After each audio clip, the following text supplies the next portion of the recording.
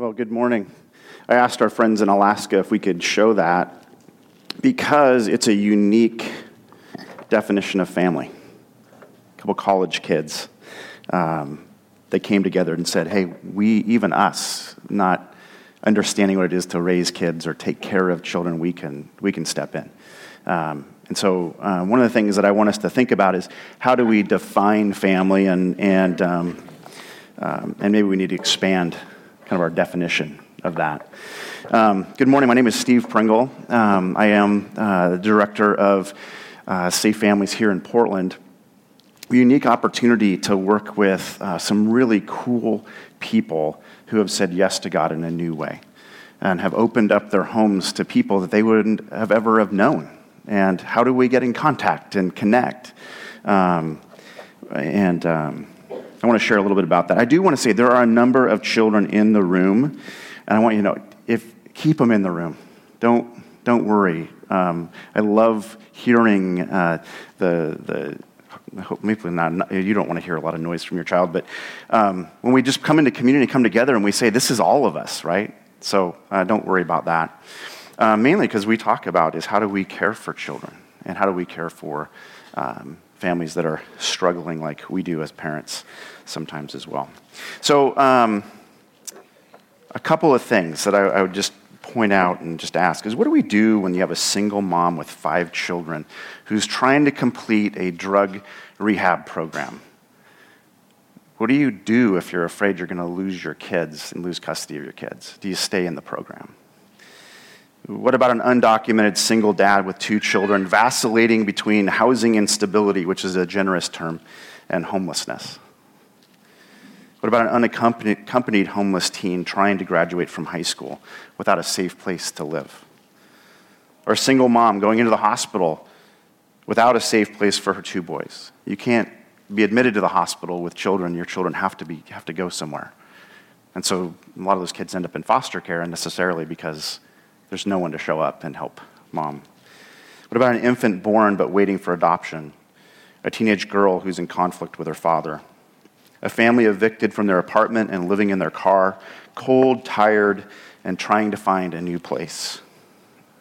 A single mom working 2 jobs, trying to pay rent and keep their housing, but has no one to watch her kids, so risks leaving her kids at home while she works that second shift. These are all situations that are happening within a couple miles from here. So as we go through and we talk about safe families, I do want us to look at it from a biblical place, though, and understand this is resurrecting, in a sense, and re-championing biblical hospitality. I'm a former teacher, so they said I had about 60 minutes before the bell rings. So I'll watch the clock back there.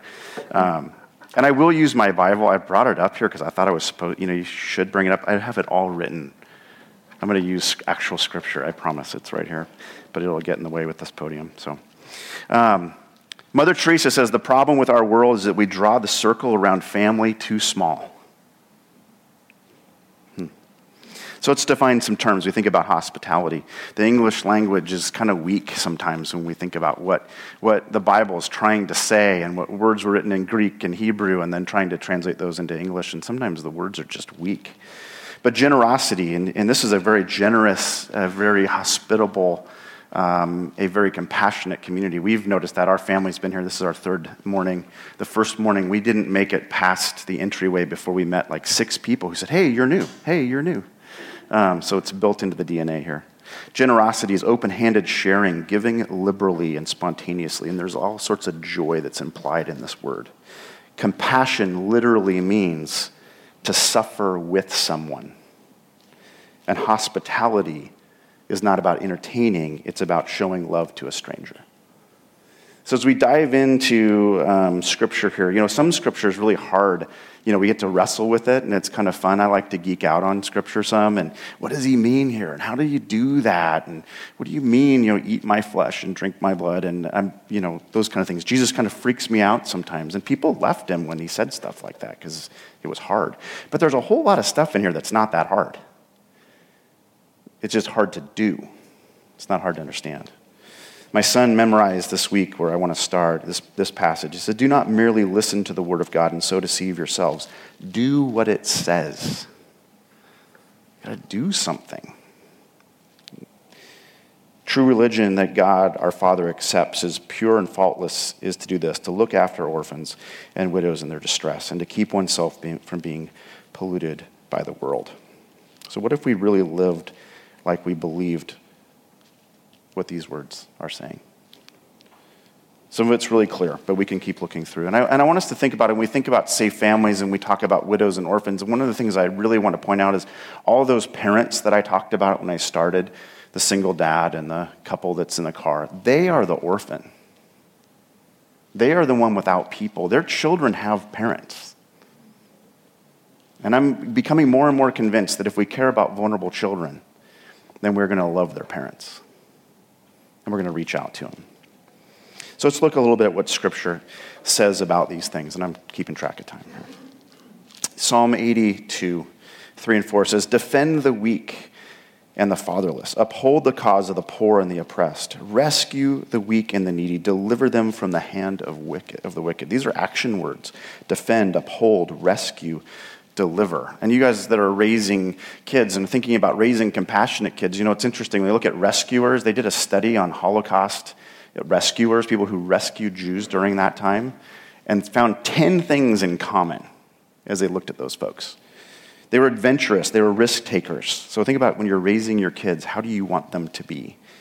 They identified with a morally strong parent. They had an experience of being marginalized or being left out or undervalued themselves. They had an empathetic imagination, the ability to place themselves in the same situation that the people they were helping. They had the ability to present oneself, to speak up. They were skilled at cooperating. They were exposed to suffering at an early age. They had the ability to examine their own prejudices. They belonged to a community or a group that valued compassion, and they knew that they weren't alone themselves. And they grew up in a home where hospitality had a high value. So you think about raising your kids and maybe stepping into something risky, an action of compassion, the action of living out our faith, it will have an effect on our kids for the positive. Isaiah 58 says this, and this one was tricky for me at one point when I read this because it really unnerved me a little bit. It says, "This is the kind of fast day that I'm after, to break the chains of the injustice, to get rid of exploitation in the workplace, to free the oppressed, to cancel debts. What I'm interested in is seeing you do this, sharing your food with the hungry, inviting the homeless poor into your homes, putting clothes on the shivering and ill-clad, and being available to your own families." It's a different translation maybe than you've heard. Bring the homeless poor into your homes. We translate that shelter the poor.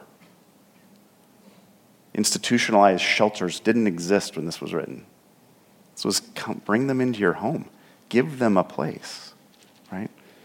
Like actually stay in my house.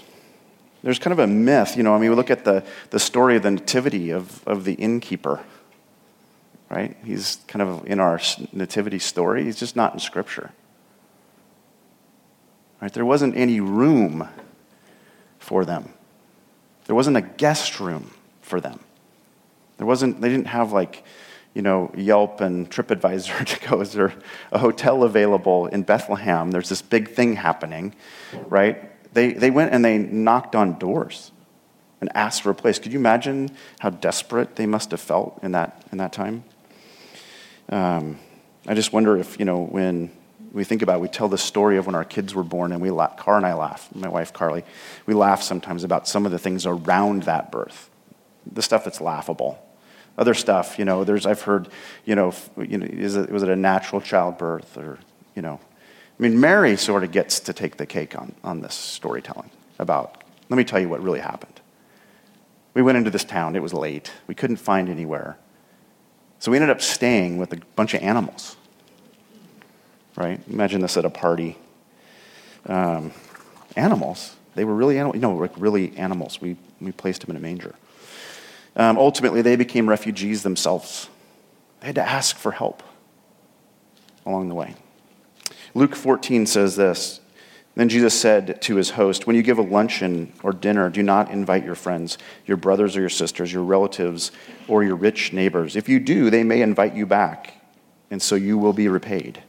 But when you give a banquet, invite the poor, the crippled, the lame, the blind, and you will be blessed. Although they cannot repay you, you will be repaid at the resurrection of the righteous. John Newton, who wrote a little song that we know, Amazing Grace, said about this. He said, one would almost think that Luke 14:12-14 was not considered part of God's word, nor has any part of Jesus' teaching been more neglected by his own people. I do not think it's unlawful to entertain our friends, but if these words do not teach us that it is in some respects our duty to give preference to the poor, I'm lost to understand them. Are we giving preference to the poor? Those in need. Maybe we just don't know them, right? That's true. It's hard to know. Matthew 25:31. When the Son of Man comes in his glory and all the angels with him, he will sit in his glorious throne, and all the nations will be gathered before him, and he will separate the people one from another as a shepherd separates the sheep from its goats. He will put the sheep on his right and the goats on his left. Then the king will say to those on his right, come, you who are blessed by my Father, take your inheritance, the kingdom prepared for you since the creation of the world. For I was hungry, and you gave me something to eat. I was thirsty, and you gave me something to drink. I was a stranger, and you invited me in. I needed clothes, and you clothed me. I was sick, and you looked after me. I was in prison, and you came to visit me. Then the righteous will answer him, Lord, when did we see you hungry and feed you, or thirsty and give you something to drink? When did we see a stranger and invite you in? And when did we, or needing clothes and clothe you? When did we see you sick or in prison and go to visit you? And the king replied, I tell you, whatever you did for one of the least of these brothers and sisters of mine, you did for me. It's interesting, isn't it? Whatever we do for the least, the saying is, be ready, right? I remember talking to a woman that heard us talk about Safe Families, and she wanted to become a host family. She was like, I'm ready. I want to start this. I want to get upstream of abuse and neglect. I want to be a part of the solution. I'm going to start this. And the training takes a little bit of time and whatnot. That afternoon, no joke, an unaccompanied teenage girl, very vulnerable. We look at what happens in our community. In 48 hours, when a girl leaves her home and runs away, the dangers that she's in 48 hours, it's crazy. This girl knocked on this door of this woman's house asking for help. The day after, she said, hey, I want to do this. I mean, God put her in the game the next day. She knocked on her door, and she found a person of peace. She found someone saying, I'm willing. The gal said, hey, I need a ride, and blah, blah, blah. And she said, well, wait. And she said, never mind. And she walked away. And the gal went after this girl and said, come into my house. Sit down. Tell me your story. And then we had to say, okay, we got to move this gal forward as quickly as possible. And how do we help her? It's just because somebody said, I have room. Reading the early church fathers, they encouraged all of the church to have a Jesus room in their home. Just in case you have a room that's ready for when Jesus might come stay in the form of a beggar, a traveler, someone who's sick. Jesus might just show up. So have a room ready in your home. Mother Teresa, again, one of my favorites, she said, she sought to see Jesus in every person she met and cared for. And she said, I comfort Jesus in the distressing disguise of the poor. It's looking at Jesus. So let's dive into what I really want to talk about. Jesus makes things really clear. And, I want to say is that being a neighbor is simple, but it's not easy. Right? Stepping up and stepping out to help people in crisis is simple, but it's not easy. It costs something. Luke 10 says this, on one occasion, an expert in the law stood up to test Jesus. Teacher, he asked, what must I do to inherit eternal life? Jesus said, well, what's written in the law? How do you read it? He answered, love the Lord your God with all of your heart, with all your soul, with all your strength, with all your mind, and love your neighbor as yourself. Jesus says, you answered correctly. Do this and you'll live. I mean, it boils down the whole thing to love God with everything and to love your neighbor as yourself. But he wanted to justify himself. He doesn't want to do justice. He wants to justify himself. And who's my neighbor?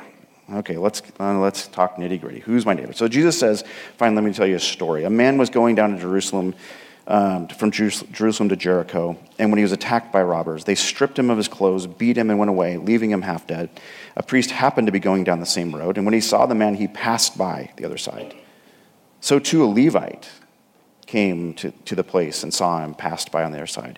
But a Samaritan, and this is the scandal of this entire story, but a Samaritan, as he traveled, came to where the man was, and when he saw him, he took pity on him. He went to him and he bandaged his wounds, pouring on oil and wine. And then he put the man on his own donkey, brought him to an inn, and took care of him. The next day, he took 2 denarii and gave them to the innkeeper. There's that innkeeper again. That's the first time we actually see the innkeeper. Look after him, and when I return, I will reimburse you for any extra expense that you have. Which of these 3 do you think was a neighbor to the man who fell at the hands of the robber? And the expert in the law, okay, and the law is scripture, the expert in the law says, well, the one who had mercy on him. And Jesus said, go and do likewise. Go and do likewise. The motive of the expert is to test Jesus. He just wants to test him. And Jesus comes back and says, well, what do you say? And then he's like, well, then do it. Don't merely know the word, right? Do what it says. Well, but it might be inconvenient.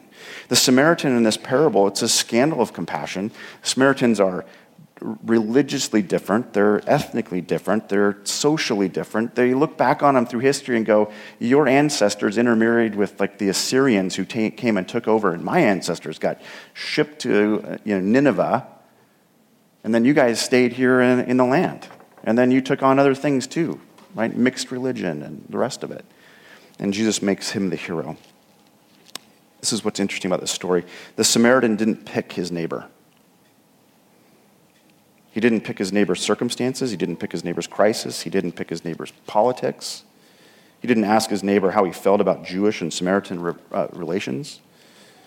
He was willing to be inconvenienced. He picked up his neighbor. He bandaged his wounds. He paid the tab. He took responsibility. And he stayed in relationship. And ultimately, he loved well. Go and do likewise, Jesus says. Love your neighbor. I wonder if Jesus actually meant to love our neighbor, like our literal neighbor. It seems like he's trying to paint that picture. Let me tell you a non-literal story to tell you is love your neighbor. Let me tell you the extreme case, love that person. People right next to you, love them too. Love your neighbor. G.K. Chesterton said, the Christian ideal has not been tried and found wanting. It has been found difficult and largely left untried. It is hard. Go and do likewise. Safe Families for Children. Let me talk about that for a minute. Because we're trying to do is basically mobilize the church, give the church an opportunity to go and do likewise in a new way, another way. It's actually an ancient way, but maybe it's new. A new way. So we're part of a national movement that's 15 years old.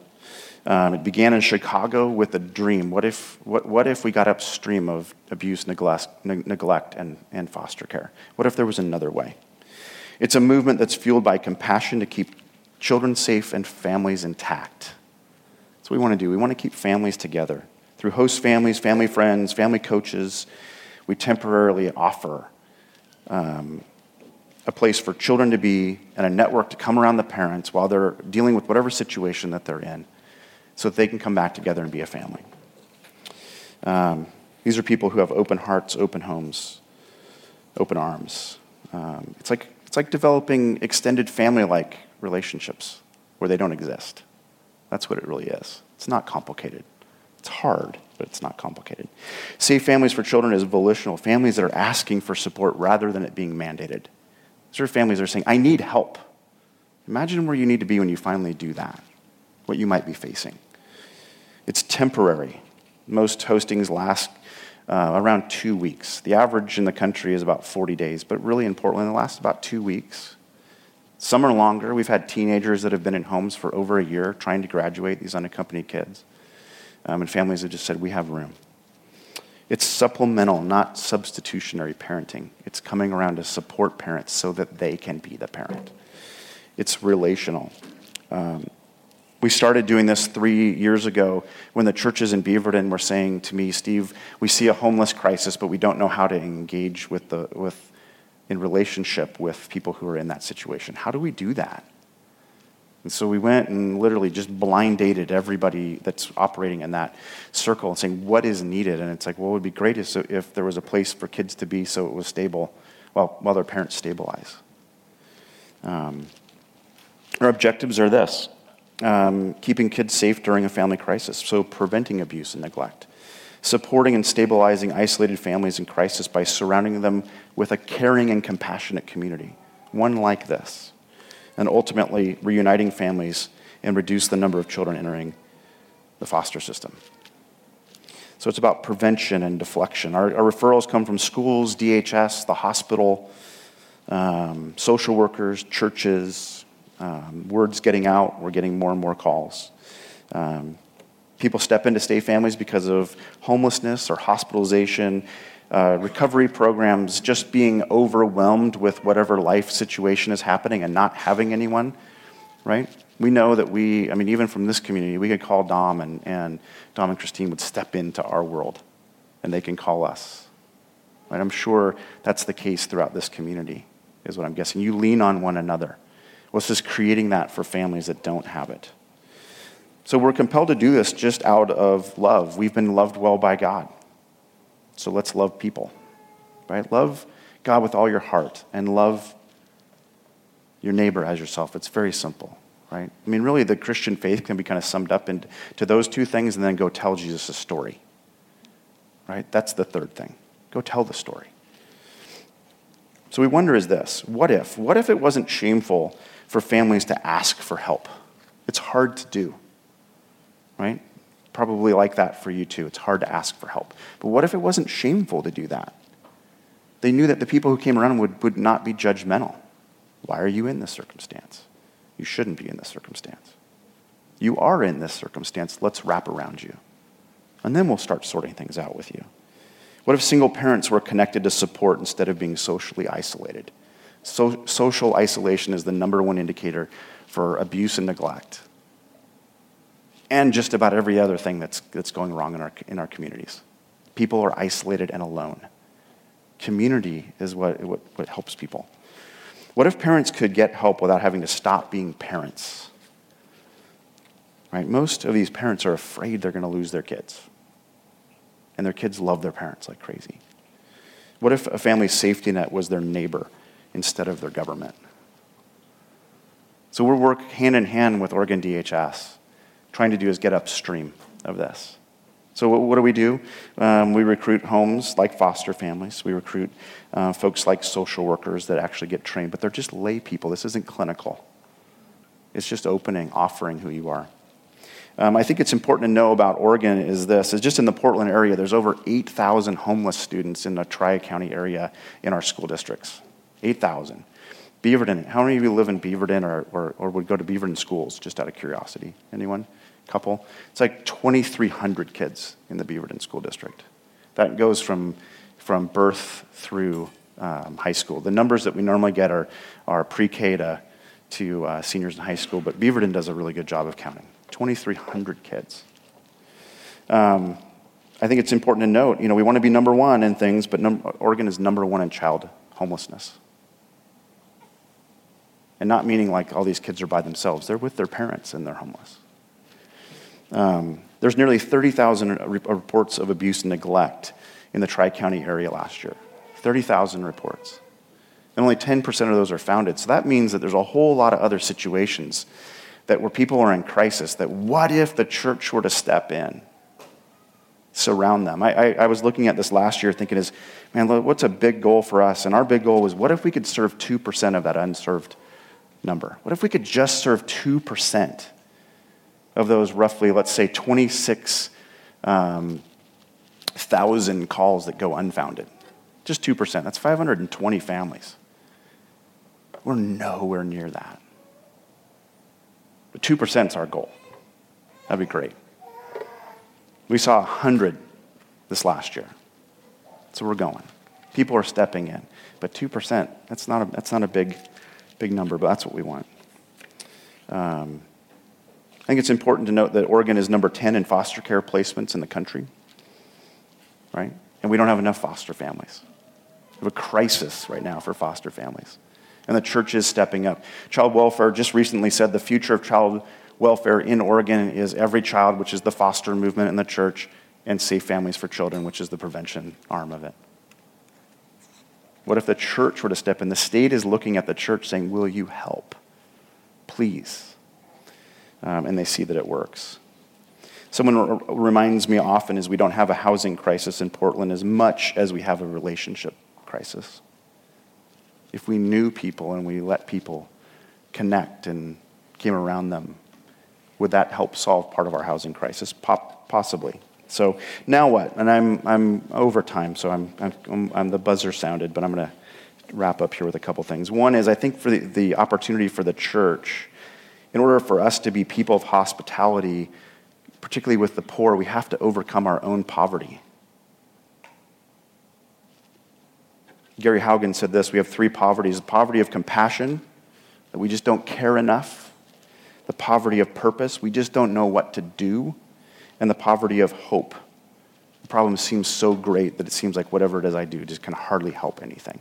And I think we have to get over those things. And say that, hey, I can do one. What if we as a community could just surround just one family for just 1 year? What difference would happen in their lives? Right? And I wonder is, what if 2 or 3 families here had the capacity already or are willing to have their capacity stretched to host children of families in crisis in their home? What if? Just a couple. There's so many ways that you could be engaged. You could be a host family and host kids in your home. You could be a family coach, which we would train you to actually come around and be an extension of kind of that safety net of coaching the host family and the placing family. You could be a family friend, a mentor to a mom, to a dad, to a teen. You could bring a meal. You could babysit. You could provide transportation.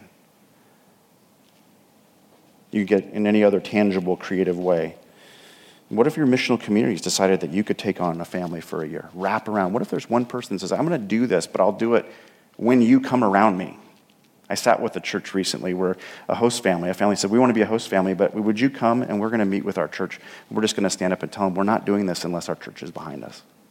And that is the way that change is going to happen in a family, when a whole group of people step in together and do ministry together, and you become a circle of support. We're entering a really exciting time. The state is looking at Safe Families and saying we actually believe that this is the pathway forward for deflecting and preventing kids entering foster care. And so what they're saying is we want to enter into a 3-year partnership with you to have the church demonstrate that it can deflect 10% of the kids entering foster care. 10%. Can we do it? That's what we're going to try to demonstrate in 3 years. Because we believe the church can. The question, and this is the same question we started with when churches were saying, Steve, how do we get engaged with the homeless? The question was, are we willing to go long and dirty?